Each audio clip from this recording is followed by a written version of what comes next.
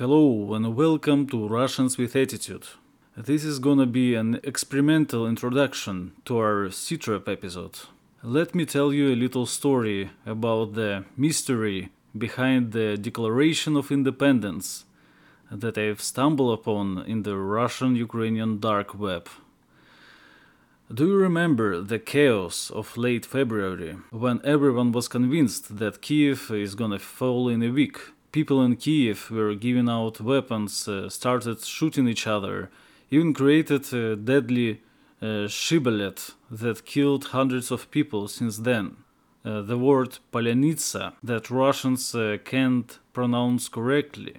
Russians say Polyanitsa, Ukrainians say Polyanitsa, or something like that. Can you say Polyanitsa? Polyanitsa. I don't know. So they would run up to people in Kiev and force them to say this word because they were afraid that the city is brimming with Russian diversants and saboteurs. And if people did not spell it correctly, they would be injured, arrested, or killed. The problem is that most Ukrainians are Russian speakers and they all pronounce these little words differently, probably, but it only made it more exciting. This practice would later be applied to Russian prisoners of war, who didn't even hide the fact that they're Russian. I guess everyone saw the video of Russian prisoners of war rolling around in pain with injured legs while Ukrainians are laughing and demanding a screaming soon-to-be corpse to say Polyanitsa. It became a word of torture. But what does it mean? It means a type of bread. The Soviets had a practice of Koreanization, so that they would promote every ethnic sounding dish and ethnic sounding words and traditions in Soviet republics. So they picked this Polyanitsa from some village cuisine, began mass producing this type of bread in UK SSR. And who knew that it would be used to sacrifice Russians? I've checked the etymology of the word and it actually goes deeper, but this is my unique research here. In Russian language there is also a similar word, pelenitsa. It means a cloth with which in Orthodox churches priests are covering the table of oblation, the sacrificial table in which the bread and wine are prepared for the divine liturgy. As you might know, it is a sacrifice because bread is the body of Christ and wine is his blood. So Pelenitsa is what is covering the Christ sacrifice, and Polyanitsa, shibboleth that would sacrifice Russians in Ukraine. Typical case of what did they mean by this. Yeah. It's actually, well, like everything the Ukrainians do in this regard, quite stupid. I know people from Ukraine who have never heard this word before the war, and I know people in southern Russia who eat this bread under this name. Yeah, but what else, what other words could you use, really? It's impossible. I mean, I've seen like 80 to 90% of videos from Ukrainian soldiers, they just speak Russian among themselves. Yeah. And I've seen videos of like Donetsk militia guys who are called like Taras Khakhluk, who Yeah. speak such a deep Surzhyk that I don't even understand everything they're saying. So it's all really quite stupid. Yeah, a lot of early Lugansk and Donetsk commanders actually spoke perfect Ukrainian. For example, Mozgovoy. We are gonna talk about him later in this episode. Of course, it's not a very coherent way of looking at things, but if you look at it, then in rural Donetsk and especially Lugansk Oblast, like in the small villages, the dialect they speak is actually much closer to historical Malorossia dialect than what they call literary Ukrainian. And there are a lot of words. I've read an article about this. I don't remember any specific examples, but they named a bunch where basically in Lugansk Surzhyk they have words that are old Slavic words that were used like in the Middle Ages in that region, and which in modern Ukrainian are just German or Polish instead of using the original like more Russian word just so it sounds less Russian.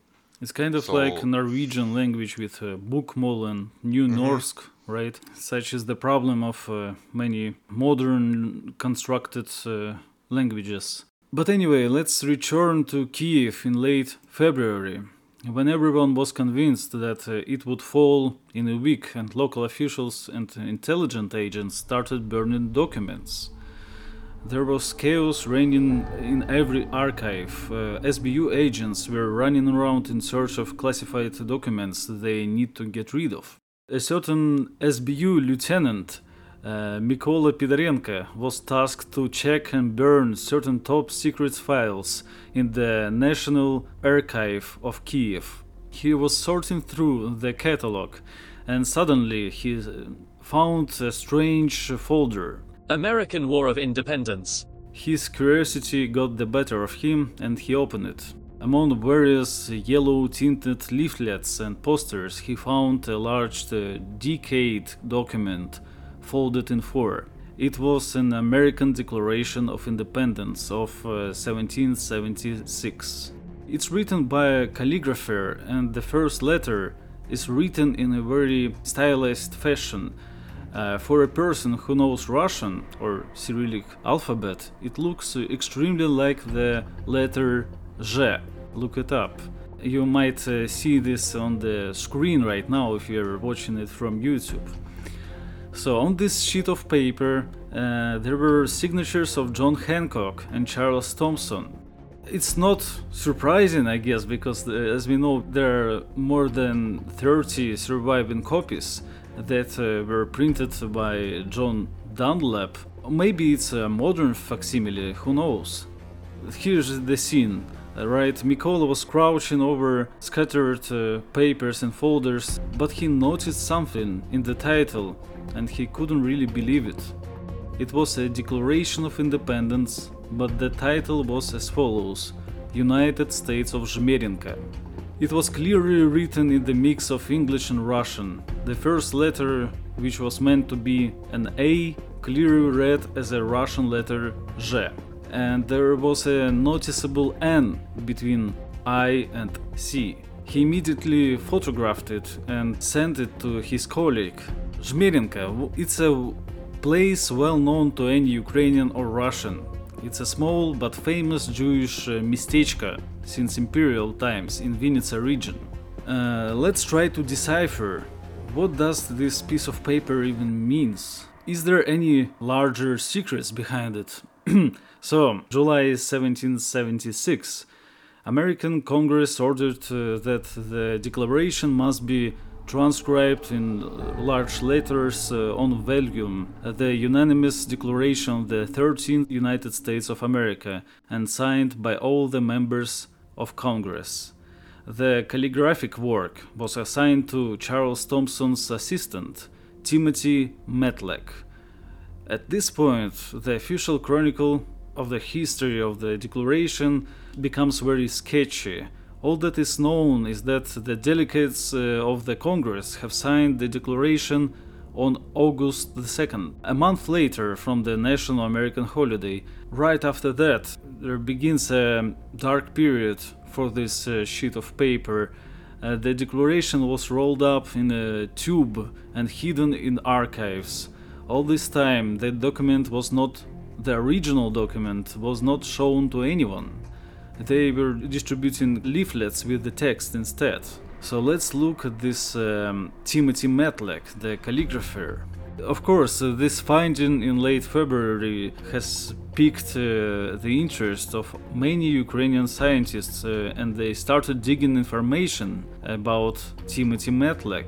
As it happens, they found in Vinnytsia, while visiting church archives, there was a certain Tomislav Matlakovsky, who was originally born in Zhmerenka in the early 18th century. We don't know if it's the same person, but let's check their respective biographies. Matlakovsky, actually, he left Russian Empire and he sailed to America, where he first worked as a brewer and then became involved in the Quaker movement.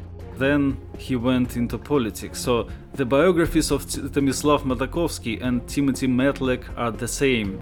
It's identical. Believe me, it is, okay? Believe me, folks. Believe me. Believe me. So we might conclude that it's the same person. And he was originally from Zhmerenka. He was a quite important scribe. He made a lot of papers, including the George Washington's appointment as a commander-in-chief. It was done by his pen. But anyway, you can't find any of that stuff on Anglo internet. It's been highly censored.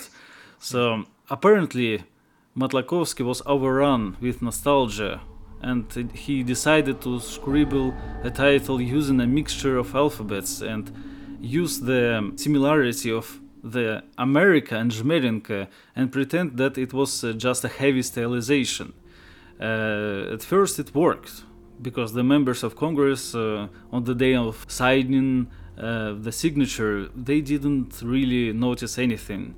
But on the next day, Charles Thomson discovered that, well, it's not really an America. If you don't look too closely, it might look like an America, but on the closer inspection, it says Zhmerenka. And that's why the original was hidden in the archives. So there were many attempts to make like a proper original of the declaration, well, of the facsimile of the declaration. But the copies were found to be unsuitable for wider circulation because calligraphers in charge of the copying did a lot of unnecessary stuff, like embellishing the document with bad designs and monograms. So Congress has set a secret goal to make an exact copy of the declaration, but just to correct that it must say American instead of Zhmerenka, to be able to display it to the public. The work was assigned to William J. Stone in 1820. The copying process took Stone 3 years. So the result of this painstaking work was the declaration which all of you had the pleasure of seeing. This aged copy to this day lies under thick glass in the National Archive, Washington, D.C.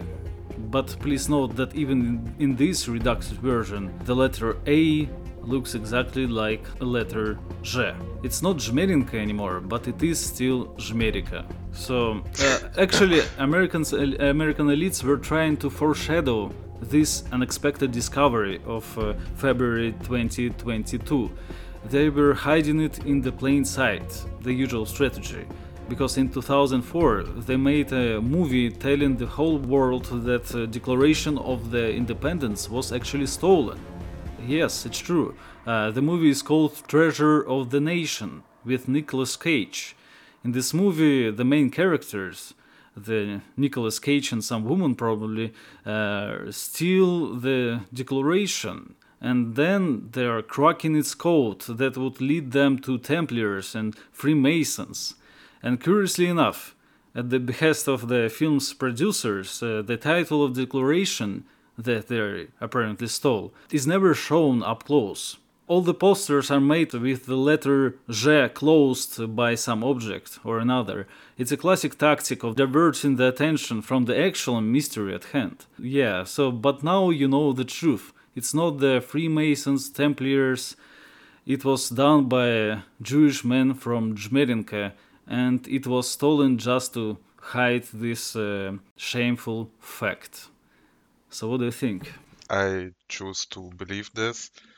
It also shows that the deep historical ties between America and Malorossia and Novorossiya, like, for example, very few people know that New York City is actually named after the settlement of New York in Donetsk Oblast, and not the other way around. It's true. That's why Americans are so concerned about the fate of Ukraine, because it's actually the birthplace of American democracy.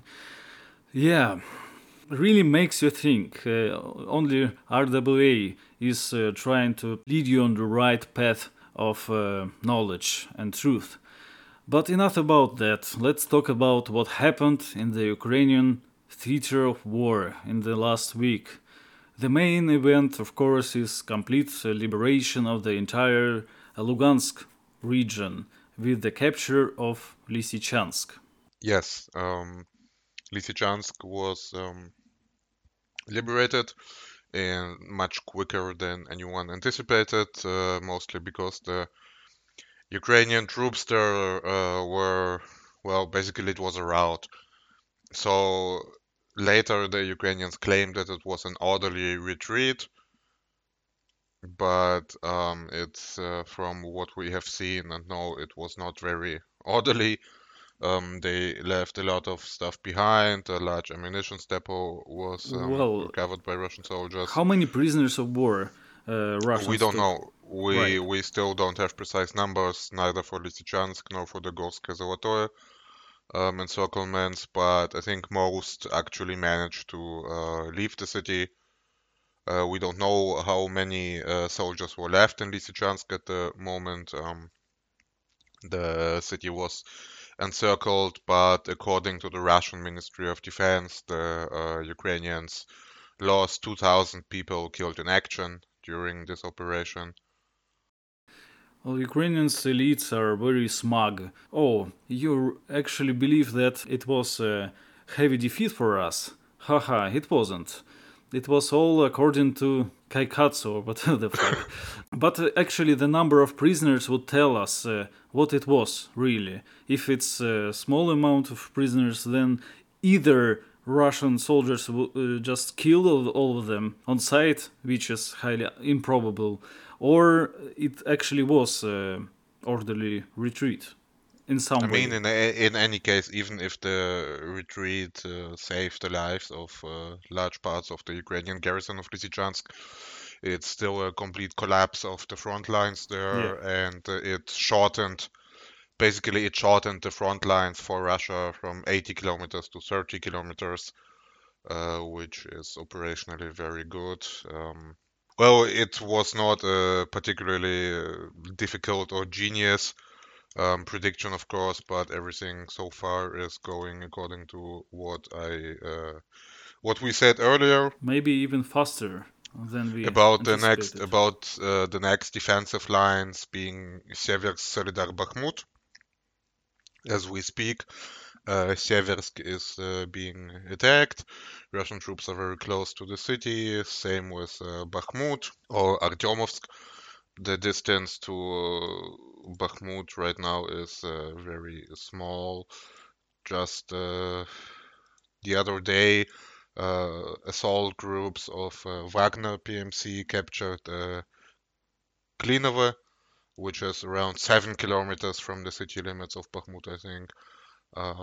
Yeah, basically, I stand by my prediction that the defensive line of Seversk, Solidar, Bakhmut along the highway there will not be defensible for a very long time. There are currently a lot of Ukrainian soldiers in Seversk. They will I'm not sure if they will try to hold Seversk or fall back even further, but basically the next. So the one thing I would maybe correct is my assessment that they would immediately fall back to the Slavyansk-Kramatorsk line. I now think that they will probably build up another line of defense between Seversk and Slavyansk, pretty much in the center, namely Krivaya Ruka, Chasov Yar. This line, more or less, relatively suitable for defense. It's almost a straight line. It's not much urban development there, but it's a lot of hills and forest patches. So I also don't think that it will hold for very long, but probably for some time. So I guess we'll see. It depends on how long Seversk and Bakhmut will hold. After that, it will be clearer.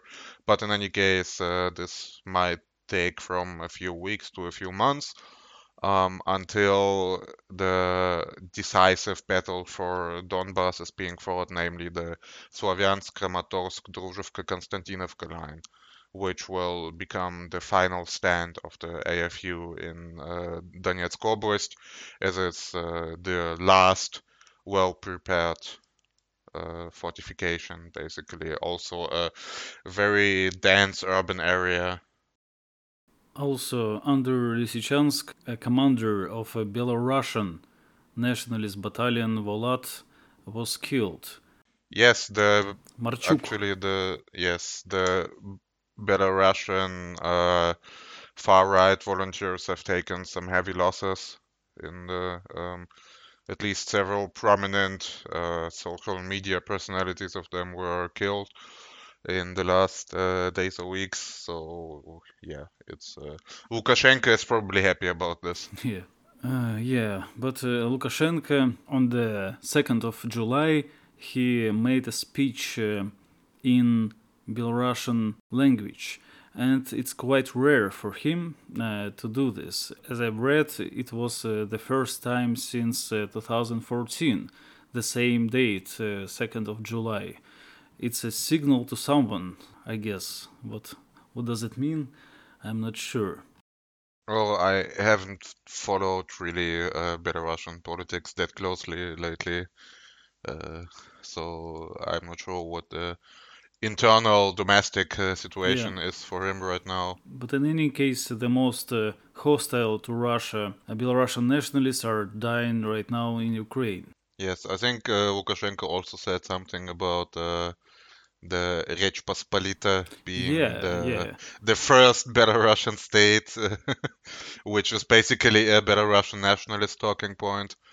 So he decided to hijack the Belarusian nationalism after the death of the most aggressive types. But of course it's bad, and I'm just under the assumption right now that basically every single post-Soviet state at some point would be prisoner of some sort of Orange Revolution or will fight against the Russian army at some point. I hope not, of course, but yeah, let's see how it goes.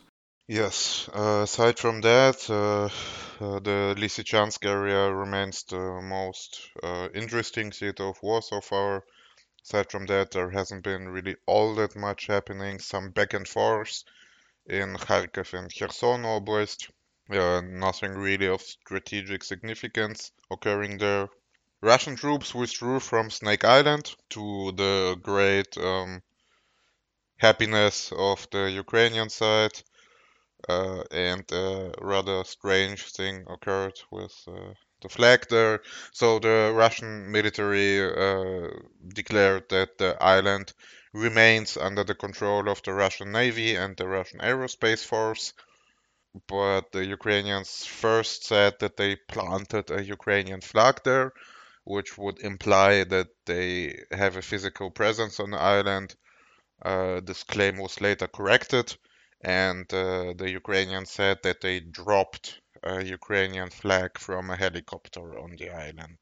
Mm-hmm. So it's not clear whether this is true either, but in any case, it's it shows that they don't have the ability to actually really put boots on the ground on the island right now, since basically the Russians withdrew from the island because they are in range of artillery and rocket systems, and the same goes, of course, for Ukrainians who would try to get there. Yeah, it's a pointless no man's land, 200 meters. It's a tiny patch of land. It's basically just a rock. You can't dig in there since it's all like rock. It will most likely just remain no man's land until the end of the war. It was also a quite funny PR moment for Ukrainian side because they insisted that Zminy was liberated with the help of Ukrainian-made howitzer Bogdana. Right? It's not being really produced. They have one prototype of this tech, and they claimed that this one Bogdana liberated the Zmyny Island. It's also the first Ukrainian-made tech with the 155 millimeter caliber. I really doubt that it was because of Bogdana, but in any case, the Точка U is easily reaching the Zmyny. Yes. Aside from that, obviously this was like an attempt to divert attention from the fall of Lysychansk, the whole flag dropping thing, and the other Ukrainian reaction to the fall of Lysychansk was to fire a bunch of missiles at Belgorod. They hit a residential area, several civilians died, but, well, overall damage was negligible. It's just a psychological thing. And I guess they also intensified fire on Donetsk again, as they always do whenever something bad happens to them. So yeah, it's mostly just cope. Yeah, they also liked this Dugin screen cap about whoever controls Zmyny Island is the one who has all the keys to the world dominance or something like that. The usual esoteric mumbling. Yeah, but also a diversion of attention from Lysychansk was the shelling of Belgorod. It was not like the previous attempts of Ukrainian shelling on Russian soil. Before that, the targets were some villages in Belgorod Oblast. This one actually hit Belgorod city, and it killed up to 5 civilians. A deadly irony, because 3 of them were Ukrainian citizens who fled from Kharkov. Yes. Ukrainians killed Ukrainians in Belgorod and destroyed some houses. Of course, it's a perfect Zrada Perimoga cycle that is never ending. Every single Russian victory is immediately darkened by such event. It will probably become worse over time. Just like the shelling of Donetsk is becoming worse, it will probably just get... The terror attacks against civilians will probably become a lot worse the more the Ukrainians lose ground. They're lashing out, since it's the only way they have to really fight back. So yeah, I guess this will not stop. Especially the terror shelling in Donetsk will not stop until the Ukrainian army stops existing. Basically, the authorities of the Lugansk People's Republic said as much. In their declaration of the full liberation of the territory, they said that the safety of the Lugansk People's Republic will only be ensured if the Ukrainian army is pushed back from the borders of the republic to a distance of about 300 kilometers, which is pretty much the Dnieper. Yeah, the latest shelling of Donetsk killed a 10-year-old girl who actually she suffered from iron deficiency anemia and successfully overcame it a year ago, but was killed by a Ukrainian strike. Yeah, and there is really no way how to shame the West for bringing more firepower to Ukrainian side, which would later kill civilians in Belgorod and Donetsk. It's very easy to dismiss it. From, Russians have shelled themselves to, it's a revenge for Kremenchuk shopping center. Actually, we didn't talk much about the quite old, but yeah, still. What do you think now? Well, it's clear that one missile hit the factory directly, another hit the railroad near the factory, and the blast set the shopping mall on fire. I mean, it's sad. Collateral damage is always sad. It's tragic when civilians die, but it's of course was not a deliberate attack on the shopping mall, as it is portrayed in Western media, as it always is. There isn't really that much to talk about. What is the difference between the Kremenchuk shopping center, where civilians have died, and Belgorod shelling? Ukrainians like to ironize that, oh, you shouldn't put a city near your military targets then. Well, I don't think there are any military targets in Spalny Rayone in Belgorod. I mean, of course there is a difference. Like if the Ukrainians actually hit an ammo depot or something in Donetsk Oblast, that is different from when they just randomly shell civilian areas, which I don't think anyone really whines about Ukrainians blowing up military installations, or when they shelled like the headquarters of the First Army Corps in Donetsk. I don't think that anyone was morally outraged by that. It's to be expected. And some But of these it's different. depots are actually in close proximity to the towns, like in Popasne, I think. The largest blast have destroyed a lot of the Popasne.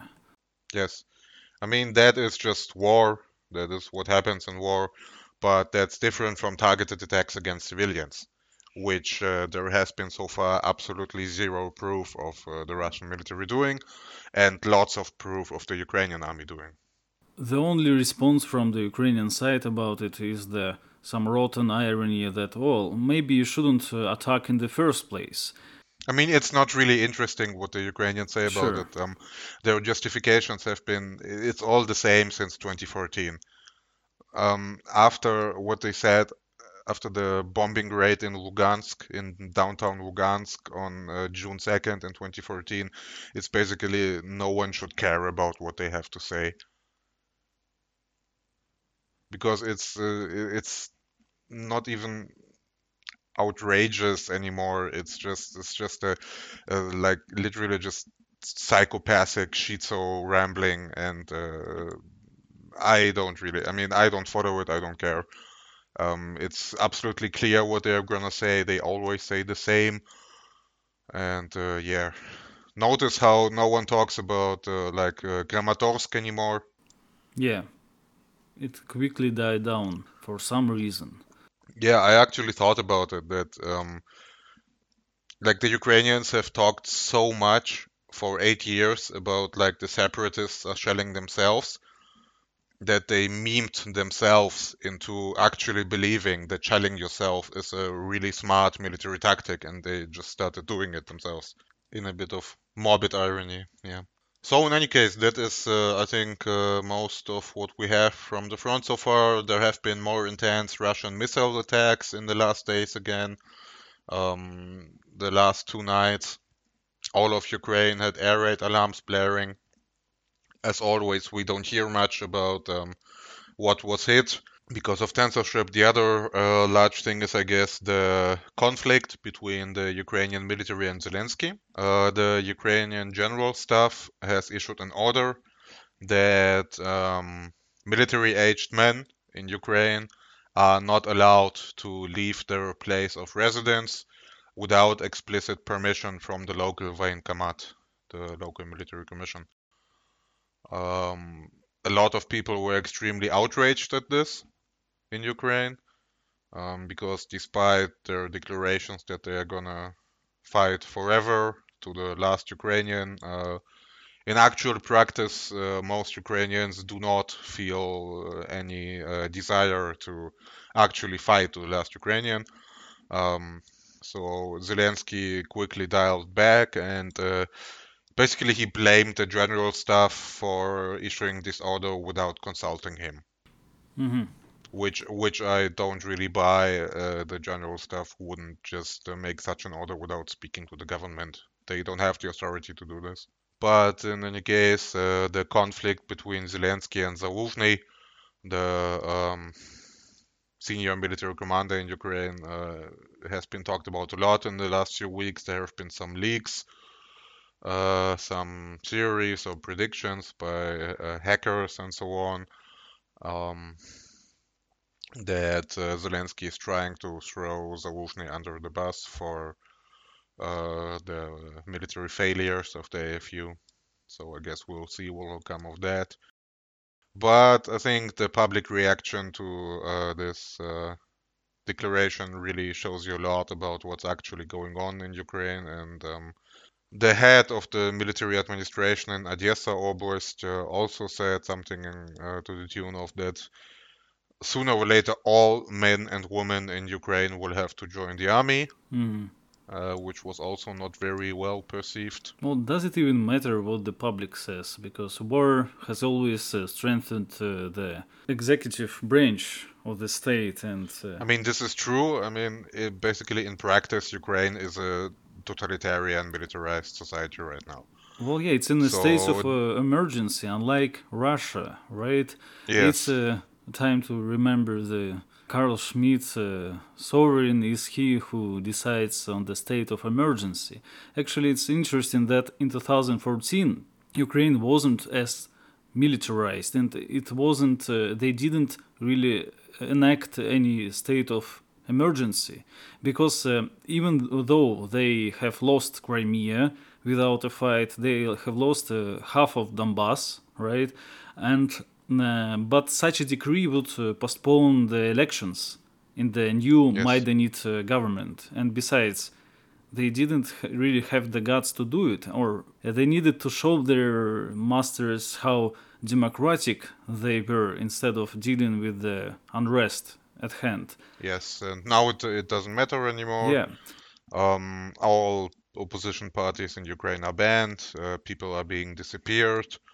They are kidnapping the children of Ukrainian officials who collaborate with Russia and so on. So basically, the whole 9 yards. But the one thing it does change is that while the losses inflicted on the Ukrainian army by the Russian armed forces are huge, these losses are overall, if you look at it from a demographic point of view, not large enough to prevent Ukraine from mobilizing more men and replenishing their troops with untrained cannon fodder. What is actually, so they don't really diminish the fighting capacity of the Ukrainian armed forces, as opposed to like vehicle and tank losses and artillery losses, which are more important. But in terms of just people, they always have the ability to just mobilize more people. Well, until the last Ukrainian, as they say. The public reaction to these mobilization measures is very demoralizing. And demoralization diminishes the fighting capacity of Ukrainian troops a lot more than just dead people. Mm-hmm. So I guess what we'll see before complete military defeat is just morale collapse in the armed forces of Ukraine. Do you think that the NR leaflets about surrender, you will be fed, Ukrainian soldier will start working? Yeah, I mean, we've already seen like dozens of videos of Ukrainian army units complaining about their officers being shit and leaving them behind on the front lines, about them not being supplied, not being rotated, about them taking 80% casualties, and so on and so on. Ukrainians have a dark secret that they know better. They know Russians a lot better than Aristoviches say in their propaganda, and they know exactly well that if they surrender, they will not be tortured and will not be made to say some word with the G. They might be made to say Ahmad Sile or Slava России, right? But or what I've also seen videos of is Slava Ukraini в составе России. Right, so Slava России, and then you will tell that, oh, I didn't shoot at anyone, I was just a cook, yeah, a medic or whatever. And then you will get a quite comfortable treatment, especially if you are wounded in the Russian hospitals, and then exchanged for a Chechen bandit, but not really, for the last exchange, right? We didn't mention the last biggest exchange. Well, Last exchange was 144, 444. Also, which included on the Ukrainian side around 40 members of Azov, which outraged a lot of people in Russia. But basically, those were, according to all official declarations on the Russian side and Donbas side, they were all just privates, no officers, and all almost were heavily wounded. A lot of them were missing limbs, which actually seems to be true, that it was just heavily wounded and amputees, at least from Azov, because in most of the pictures of the Azov guys, they do seem to be missing arms or legs. So at least, though, as much as it angers people in Russia to see Azovites being exchanged, those won't be returning to the fight. Elon Musk will make them true cyborgs, so they will return. From the Russian side, there were the most important prisoners were probably the pilots. There's 3 pilots who were captured in March and whom the Ukrainians refused to exchange for 4 months. It looks like, well, what it looks like to me is that for what the Ukrainians perceive to be valuable prisoners, officers, pilots, special forces guys, they only want to exchange them for Azov. And I mean, at this point, there are something like 10,000 Ukrainian soldiers who are prisoners on the Russian side, and less than 1,000, or maybe even much less than 1,000 Russian soldiers who are in Ukrainian captivity. It's a bit complicated, everything. So the Ukrainians don't really care, or don't seem to care much for the thousands of regular IFU soldiers who are in Russian captivity, but they insist on getting Azov out because it's a media victory. Yeah, I'm so tired of this Azov hype. It takes two to tango, because the Russian side is no better. It's all about Azov this, Azov that, and not about the exchanged Russian soldiers and officers and pilots. It's ridiculous that everyone in Russia knows a nickname of some Azov woman, and they are clueless about our heroes, right? It's like a 17 moments of spring all over again. This Nazi fascination is, those were actual Nazis with cool suits, and this one is just white trash with tattoos. It's not really comparable, and we need to stop talking about Azov so much. Yeah, I mean, it's also due to Russian propaganda, right? We've talked a lot about this before. Russian propaganda is trying its best to make it look like there is this huge difference between the evil Nazi battalions and the innocent AFU. But of course, in practice, there is not much difference between them. As I've said many times, Azov doesn't have MLRS. Azov didn't have artillery. It wasn't them who was shelling children's hospitals with cluster munitions in Donetsk. That was all the regular Mykolas. And maybe that's why they exchanged a lot of Azov guys, because they're basically harmless, and the regular Mykolas are much more deadly to the Donetsk and Belgorod even. Yeah, possible. In any case, I mean, Azov has a strong lobby in Ukraine, right? They have the NGO connections, they have the CIA connections, they have the oligarch connections, and the Mykolas don't. And so I think that's just mostly it. Kiev is fighting for Azov because those are well-connected people, and they feel like they have an obligation towards Azov, and they don't feel any obligation towards the AFU, especially since most of them are from eastern Ukraine anyway, so they are regarded as subhuman by Kiev anyway, just as cannon fodder to be thrown into the meat grinder, and they don't care what happens to them.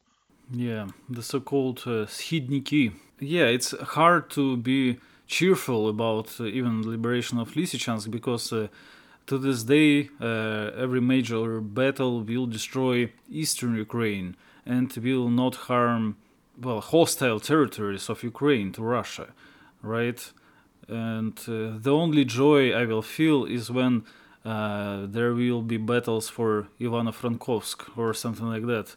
Yeah, but they will join Poland before that happens. Sadly, in every war, the scumbags are always victorious and unharmed. Sadly. Right. So, what is there to talk about on the CTRAP? Right, about liberation of Lugansk region. Let's remember how did Lugansk start rebellion against the new Ukraine government after the Maidan coup in 2014. There were many grassroots leaders from the natives of Lugansk. One of them was Alexei Mozgovoy, who was the leader of the Ghost Brigade. He came from a village in the Svatovo Rayon, and he served in the 90s in Ukrainian army. He was also a poet and a singer. Yeah, and after Maidan, he was one of the fiercest supporters of the revolt against the new Ukrainian government. He was playing his part in the requisition of SBU buildings and stuff like that. Unlike many of the newly formed rebels, he was a monarchist and he liked to style his brigade with Orthodox and Cossack aesthetics. Many Cossacks joined his ranks. Early days of the battles against the FU, the Ghost Brigade was very effective, especially considering its size. They were fooling FU left and right and were instrumental in the defense of Lysychansk in April 2014. It was them who blew one of the first bridges over Seversky Donets, and it slowed down Ukrainian advancements in the region. In the middle of the summer, Ghost Brigade was growing in numbers, and a lot of volunteers, international volunteers also joined their ranks. It was close to 1,000 soldiers, or maybe a little more. The problem is that he was also against the divide between the LNR and DNR, the political divide. He didn't believe that they need to be separate republics because they need to build a new global Novorossian government, right, and liberate it as fast as possible. And he was also against the moderate approach that was professed by Bolotov, the then official head of LNR at the time. He wanted to disarm every single Ukrainian soldier and lustrate every Ukrainian official that would get in their hands and not let them get away and not make deals. It angered the LPR political elite, and in 2015, when a new Kremlin-appointed head of LPR, Platnitsky, took charge of government, his relationship with the political center became outright hostile. Being pushed back from Lysychansk, he was in control of Alchevsk, and there he insisted that they must hold a military parade on 9th of May, the Victory Day, while the head of LPR, the Platnitsky, was against it. Mozgovoy said that he was threatened with death, that he would be killed if he did this parade in Alchevsk. So he did it anyway, and after 2 weeks, in 23 of May 2015, while on the road to Lugansk, 2 cars with Mozgovoy and his guards were destroyed by machine guns. Ukrainian saboteurs that were calling themselves Tень claimed that it was them who killed Mozgovoy, but judging by his very hostile relationship and the threats from the Lugansk politicians, it's very much doubtful. What do you think about the fate of Mozgovoy? Well, I'm still not sure. the Ukrainian DRG kind of became a meme Yeah. when a lot of Novorossiya commanders started dying. But I'm still not sure, really. It's a difficult question. I don't have a definitive opinion on it, I guess. But in any case, what's important is that Prizrek still exists. It was reorganized as the 14th Territorial Defense Battalion of the Lugansk People's Militia. But internally they kept all the traditions of Prizrek alive. And I just saw a video from Lysychansk where a man said to a reporter that when the Prizrek left Lysychansk in 2014, they gifted him a flag and he had kept that flag all these years. And now he can take it out again. So the spirit of Mozgovoy, the spirit of Prizrek is still alive. And I think with the liberation of the Lugansk People's Republic, we can say that Mozgovoy has won after all. Yeah. I hope there will be some monument to Mozgovoy in Lysychansk. Actually, Lysychansk to this day, despite the 8 year of occupation, seems to be a very pro-Russian city all in all. I've seen a lot of videos with the locals. And a lot of them say that, they waited for it for 8 years to return home. And it's not the universal, I guess. In Mariupol, I think it wasn't like that. Yeah, there were Russian people, but Mariupol was much more heavily reprogrammed. And the destruction of Mariupol did not win any new supporters, I think. Donetsk is controlled by Russian forces and DPR for about 50%, right? Or 55% is under control. Yeah, pretty around that. It's a long way to go to liberate the entire Donetsk region. Well, right now the fight is for the northern part of Donetsk Oblast. At the beginning of the war, only a small part of Donetsk Oblast was under Russian control. Now they have access to the Black Sea. So what's coming is basically the fight for the north of Donetsk Oblast with Slavyansk and Kramatorsk, and then the southwest with Ugledar, and of course the contact line that has to be broken. I actually think that it's possible that they will, once fighting moves closer to Donetsk, that they will actually move north from Volnovakha and capture Ugledar and just attack the flanks of like Mar'yinka and Avdiivka, because the southern edge of the front line in northern Donetsk Oblast will be around New York anyway, New York and Toretsk, so it would make sense to attack from the south as well. But I guess we'll see how that turns out. At least that's what I would do. I would just blockade Slavyansk and Kramatorsk and then push north from Ugledar. Yeah, in any case, geographically, LNR and DNR are quite different because Lugansk shares all of its eastern border with Russia. And Donetsk has much smaller border with Russia around Taganrog region. And the rest is bordering the Ukraine and on the east Lugansk. So it's like a western and eastern province. Yes.